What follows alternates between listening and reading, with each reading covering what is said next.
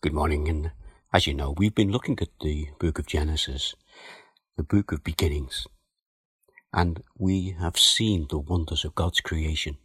And we've been introduced to God the Father, God the Son, and God the Holy Spirit. And we've seen the first Adam, the first job given to man, which was a gardener. And we've also seen that it was Adam's task to name the animals.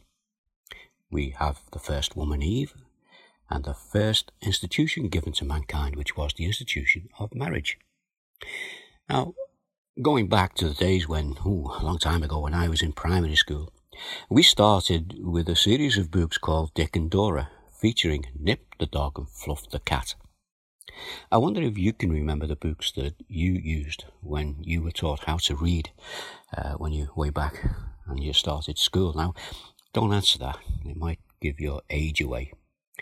Well, the purpose of these books was to teach us the necessities and the rudiments of reading that gave us the tools for us to have the ability to be able to read, and through that to be able to understand more of the important things of life. And Genesis gives us the first principles that we will need to help us to understand the Bible from beginning to end. See, firstly, the Bible is not a history book, but it does contain many true historical facts.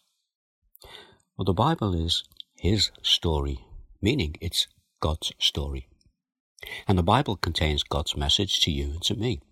So we can say that the Bible is also our story. It tells us who God is, it tells us who we are, and it answers many of the questions that we might have about life and death. So far, we've seen that everything in the garden is good, but that is about to change. A change that will have consequences for us today. You see, both Adam and Eve were created with a free will, and with it, they chose to break the only command that God had given them, and that was, do not eat from this particular fruit of this particular tree, which was in the garden. And the choice was to obey God or to rebel against God. And they chose the latter. They chose to rebel. Let us go into the New Testament and listen to what the Apostle Paul had to say about what had happened in Genesis chapter 3, the event that is known as the fall of man. So listen to what Paul said in Romans chapter 5, verse 12. Therefore, just as sin entered the world through one man, and death through sin. And in this way, death came to all people because all sinned. Paul continues in verse 18 and 20 of that chapter as he tells us the results of that sin. He said, consequently, just as one trespass resulted in condemnation for all people, so also one righteous act resulted in justification and life for all people. For just as through the disobedience of the one man, the many were made sinners, so also through the obedience of the one man, the many will be made righteous. When Adam sinned, God had made a promise to mankind, a promise to send a Redeemer.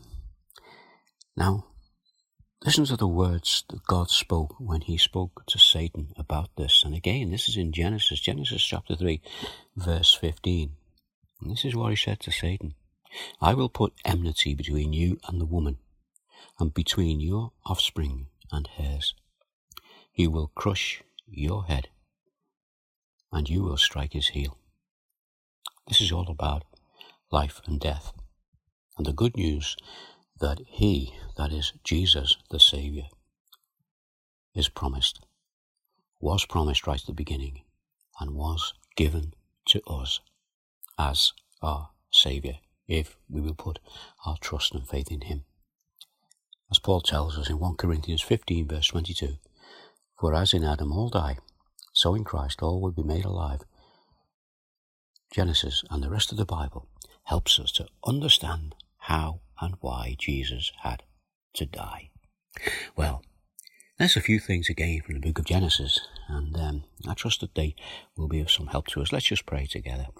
Father, we thank you that the fact that we live in a country that has good education, that we, when we went to school, were taught to read, and by being able to read, it opens up so many doors, but it opens the door to you as we can read through our Bibles.